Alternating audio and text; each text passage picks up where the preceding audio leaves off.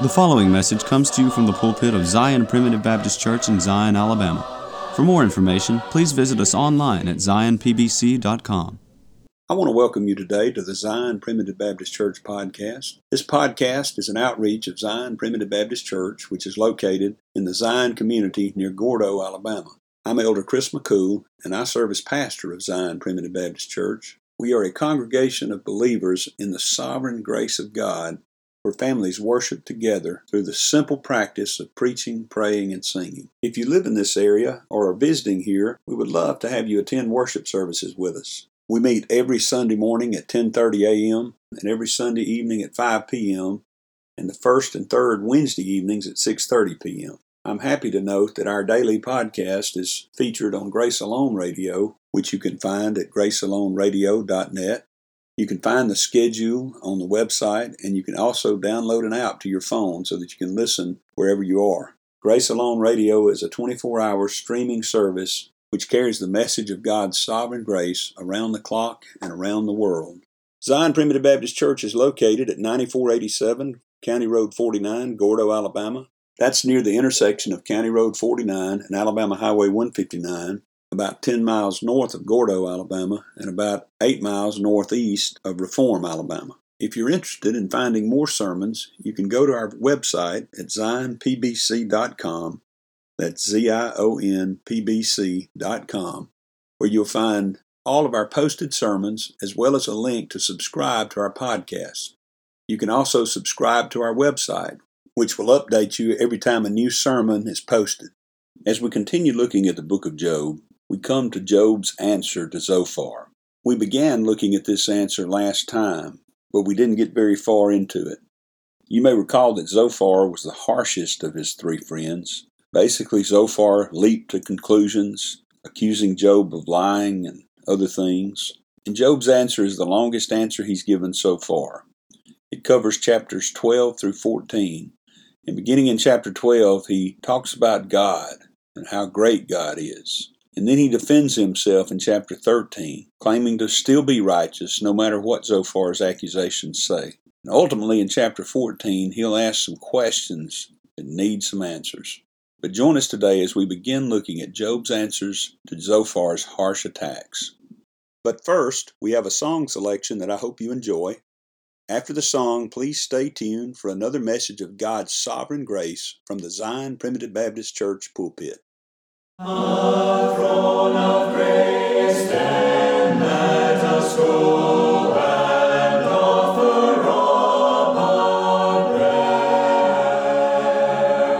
Our gracious God will mercy show to all that worship there. A throne of grace.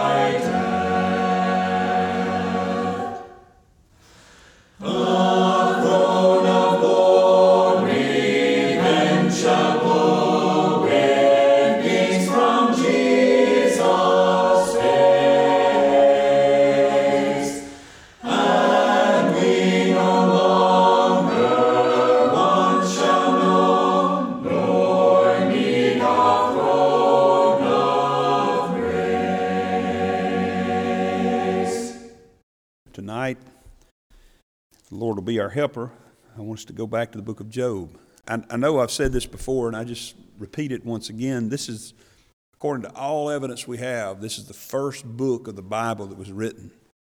And I just find it so amazing that the first book of the Bible that was ever written, inspired by God, was written about things that affect us today. You know, are we suffering today? Are we struggling to figure out what's going on in the world today? Are we struggling to figure out what's going on with us, to us? And that's what Job was doing, and that's what his friends were doing, and they weren't getting it right. Job got it more right than the friends did. I will say that, and I want to make sure we understand that. But even Job didn't get it just right. We're in chapter 13 right now, and in chapter 38, we are going to get it just right, because in chapter 38, God comes on the scene. But remember, leading up to this point and all the way up to chapter 38, that we have to filter everything that's said through the mouth of the person who's saying it, through the perspective of the person who's saying it. Doesn't mean the words aren't inspired. That's not what I'm saying. All this was inspired to be written down. But you know, it's like I heard Elder Sonny Powell say one time, everything in the Scripture is written for us, but not everything is written to us. For example, in the 8th chapter of John, Jesus makes the statement, "Ye are of your father, the devil." Well, I hope that's not written to us, but it's written for us. It's written for our benefit. And so the same thing here in the book of Job. So again, as we go through this book, remember there are some good tidbits of truth scattered throughout. I shouldn't say tidbits. There's much truth scattered throughout the book of Job, even from the mouths of some of these speakers who aren't getting it just right. But they're making some true statements. Sometimes they're applying them wrong, but there's some truth scattered through here. Job gets it more right than anybody else, but even Job has problems. And remember the overall theme, James 5:11. "Ye have heard of the patience of Job, and ye have seen the end of the Lord, that he is very pitiful and full of tender mercies." And if you'll keep that perspective in reading the book of Job, it won't be confusing to you. You won't get everything. You won't be able to, I don't understand all the things that went on in Job's life and in the book of Job. But if you'll keep that overall theme in mind, that ultimately our view of God from the book of Job should render him even more full of pity and even more full of mercy, tender mercies than before, then we'll be able to pull from Job what God intended for us to get from Job. Remember the three themes: patience, pride, and pity. Patience, pride, and pity. The patience of Job as he endures these struggles. The pride of God, being proud of Job. Job was a good man. Job was serving God. He served God better than anybody else in that day. We're told God himself said there's no one like him. God was proud of him. God's proud of you, child of God, when you do right. But also we're going to see a negative side to that pride, and that's the pride of Job. We've already seen some of Job's self-righteousness creeping in. And certainly self-righteousness and pride permeated his miserable comforter friends. They had this whole view of religion as self-righteousness, and it all has to do with some kind of supernatural karma that's going to, tit for tat. You're going to have for every good deed, you get a good reward. For every bad deed, you get a punishment. And it's always the way it works out, and that is not the way it always works out in the world. And then ultimately the pity of God, the mercy of God shown to Job and displayed for all to see. So if you recall that 2 sermons ago, we had talked about Zophar. Zophar is the third of the friends of Job, and he's the harshest of all the friends. And he lays it out in chapter 11. He says things like, "Job, you're saying all this stuff and you're just lying. You're just lying." And remember where Job is. He's in the dung heap, scraping himself with shards of pottery, because he is in so much pain and suffering. that he is not able to enjoy anything in life. Even his own wife has given up on him and given up on God, said, just curse God and die and get rid of this problem that I'm having. I don't know if she was more concerned about her own inconvenience, or probably, I'm probably not giving her enough credit. She probably was just really hating to see Job suffer. And all these children he'd lost and the stuff that had been taken away from him.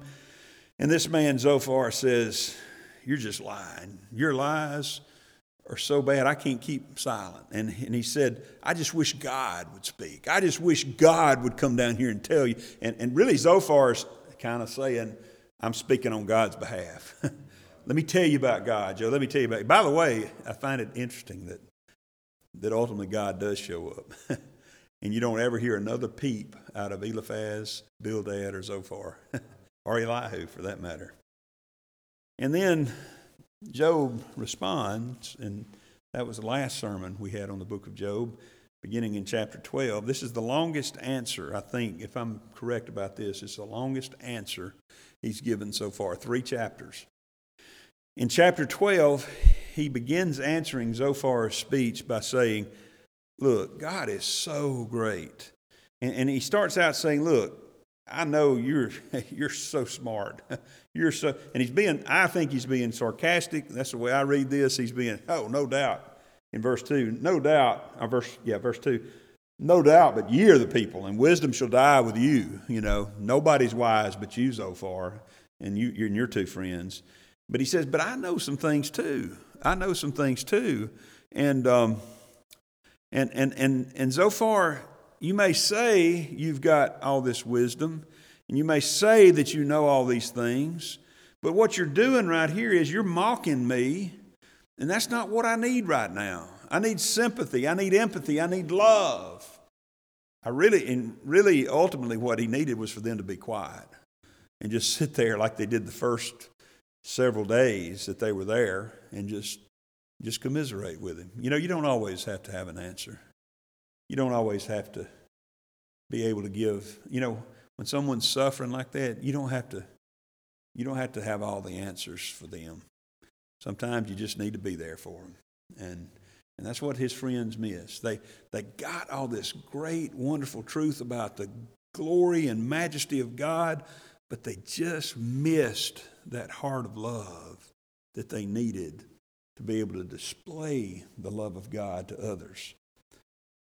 And he begins down still in chapter 12, like verses 7 through 9 there. He talks about the beasts, and he says, you can learn things from just watching nature here. Even the beasts could teach you some things. And down in verse 11, he says, God's given us the ability to taste and judge food and to hear things and determine whether the words that are being spoken are true. You think you've got a monopoly on evaluating the words that are spoken and assessing the truth, Zophar, but I can do that too, verse 11. And then in verse 12, it's kind of where we left off last time. And he begins to talk about God. And I want us to just go down through verses 12 through the end of this chapter.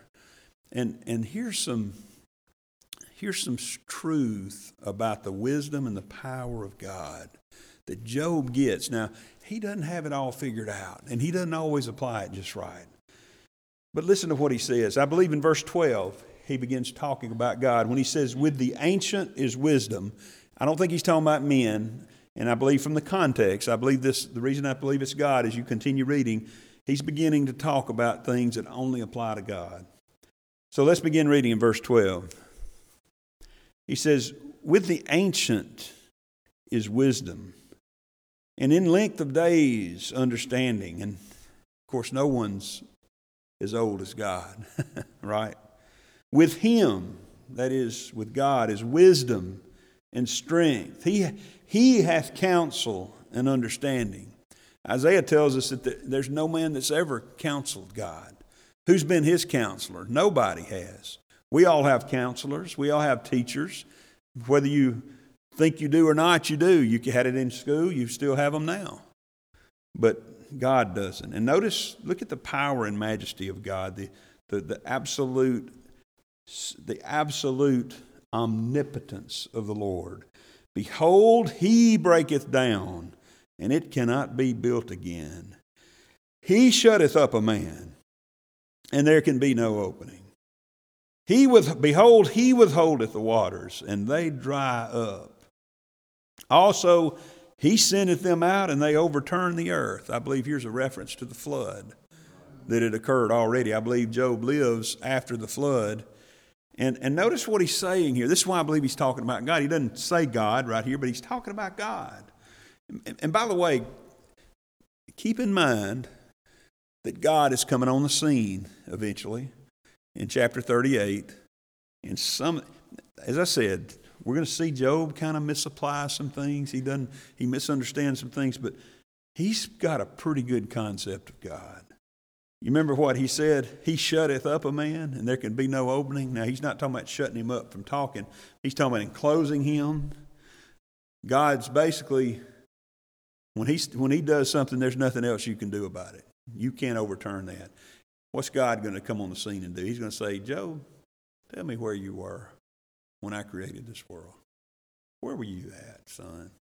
Job can't answer. Now, anyway, let's keep reading here about God, and then we're going to see, hopefully in chapter 13, we'll get there tonight and see some things that Job begins to maybe get a little off track on. But he says, verse 15, Behold, he withholdeth the waters, and they dry up. Also he sendeth them out, and they overturn the earth.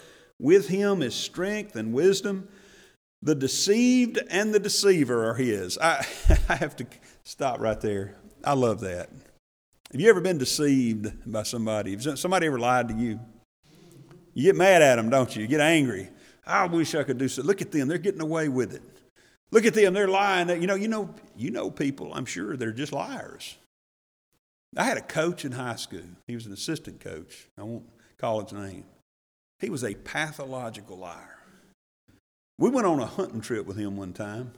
He just happened to be along, and we got down to Aliceville, and where we were hunting, and there was a coyote way down in the pasture. And one of the men that owned the pasture took out his rifle and shot at that coyote and missed him, and he went on. He came back to school that next Monday. I think it was on a Friday or Saturday. He came to school on that Monday.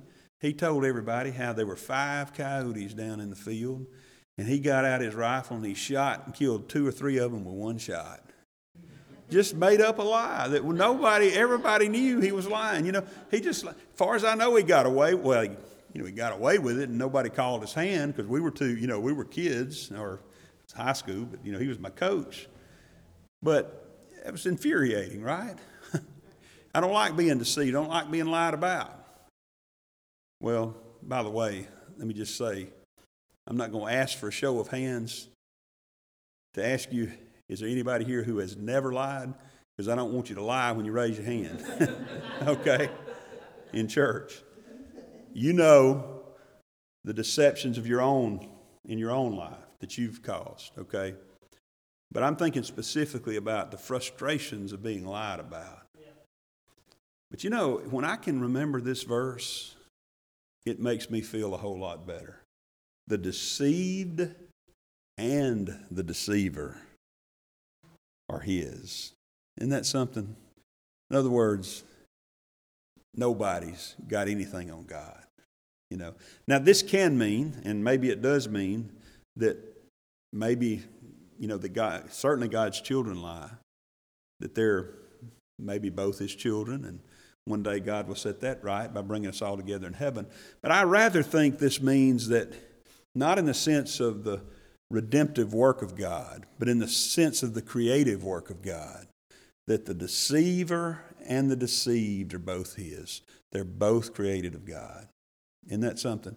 Now, he didn't create them to be deceptive. Don't misunderstand me. He didn't create you as a liar. You're a liar because you just are a liar.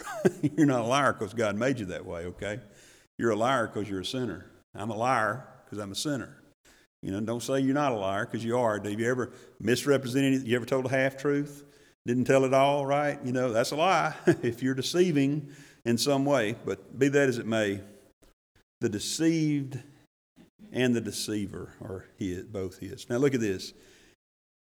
We've got a lot of people in this world that are leading a lot of God's children astray. I think about, not too long ago, I was advising a young person that was looking for a counselor, a licensed counselor. And I told this young person, I said, do not go to counselors that are provided out there in the world. Be sure when you go to a counselor, you go to one that is a Christian counselor, someone that has a biblical worldview. Because there are so many counselors today. Why do you think we have this gender dysphoria, gender mix-up, whatever you want to call it? Because there are counselors in this world telling you that you can do whatever you feel like doing, that you need to follow your heart. I used to kid with Sister Lydia about that. Say, oh, Sister Lydia, just follow your heart. The problem with that is the heart is deceitful above all things and desperately wicked. You better not follow your heart. You better follow the Word of God. But listen to this. He leadeth counselors away spoiled and maketh the judges fools. That's how great our God is. All the counsel, the ungodly counsel of this world is counsel that will ultimately fall because God will lead it away spoiled. Yes, there's temporarily they succeed. Temporarily the wicked judges of this world are in power, but ultimately God will overrule it. But what about kings, Job? He looseth the bond of kings, and girdeth their loins with a girdle. He leadeth princes away spoiled, and overthroweth the mighty. That's our God. That's the God Job knew. That's the God Job is talking about here. And he's describing this great God back to these petty men who were trying to keep their God in a box and explain to Job just exactly what's going on because they got a handle on God and they know what God's like because God's like us. God's not like us. There's a place where I believe it's the psalmist said, He is not a man. He is not a man as I am. I believe Job actually says that. He is not a man like me. He's something greater. He removeth away the speech of the trusty and taketh away the understanding of the aged. He poureth contempt upon princes, and weakeneth the strength of the mighty. He discovereth deep things out of darkness, and bringeth out to light the shadow of death. I've dwelled under the shadow of death before, not for me personally, but we've all had loved ones, I'm sure, that have passed away. Most recently, my dad. But we've had others in life. I was talking to someone today who just lost their father and at a young age, and reminding them about Sherry and how by age 31, both her mother and father had died. And we lived under the shadow of death for a long time there. We did it. You've done it. You've experienced it. It is a shadow. It's dark. It's deep. Notice what God bringeth out to light the shadow of death. I don't know. I know that Job didn't understand the things that we understand today. But one thing I want you to remember about Job, I doubt we get to it tonight because it's a couple of chapters over. But in chapter 14, actually in chapter 13 a little bit, but ultimately in chapter 19, we find where Job's hope lay. He didn't understand it all, and he gets some of it wrong. But ultimately, it's going to kind of shine through that Job's hope lay in the resurrection of the dead. You say, what? Wait, the first book of the Bible, Jesus is thousands of years away from coming. All the detailed theology that we have in the New Testament does not exist in this day. There was obviously this was revelation. Perhaps there was some other revelation given to men that wasn't written down, but they didn't have all the details. Abraham didn't understand it all. Isaiah did not understand it all. He wrote some wonderful things about Christ, but I think we're told over in the book of Hebrews, the 11th chapter, and I'm just going to turn there and read it because I think it applies to Job as well. Over in Hebrews chapter 11, we read about Abraham, who was called to go out into a place that he didn't know where it was. He didn't know where he was going. But in verse 9 it says, by faith, Hebrews 11 and verse 9, by faith he sojourned in the land of promise as in a strange country, dwelling in tabernacles with Isaac and Jacob, the heirs with him of the same promise. For he looked for a city which hath foundations, whose builder and maker is God. He knew there was something greater than what he saw around him. And we skip on down to verse 13, and you see, speaking of the patriarchs there, Abraham, Isaac, and Jacob, he says, these all died in faith, not having received the promises. This is Job. Job didn't receive the promise yet. He didn't receive the understanding of what Paul, who I believe wrote Hebrews, already understands because he's experienced the risen Christ. But he says, these all died in faith, not having received the promises, but having seen them afar off and were persuaded of them and embraced them and confessed that they were strangers and pilgrims on the earth. Due to the constraints of time, we will stop the message here. But please join us tomorrow for the conclusion of this message. If you would like to subscribe to our website, please go to www.zionpbc.com and sign up for email updates. If you have any questions, please feel free to contact the church at zionpbc1847@gmail.com. That's ZIONPBC1847@gmail.com. Or you can email me directly at jchrismccool@gmail.com. That's the letter J, CHRISMCCOOL@gmail.com. Again, thank you for listening. May the Lord bless you is my prayer. We thank you for listening to today's message. For more information, please visit us online at zionpbc.com.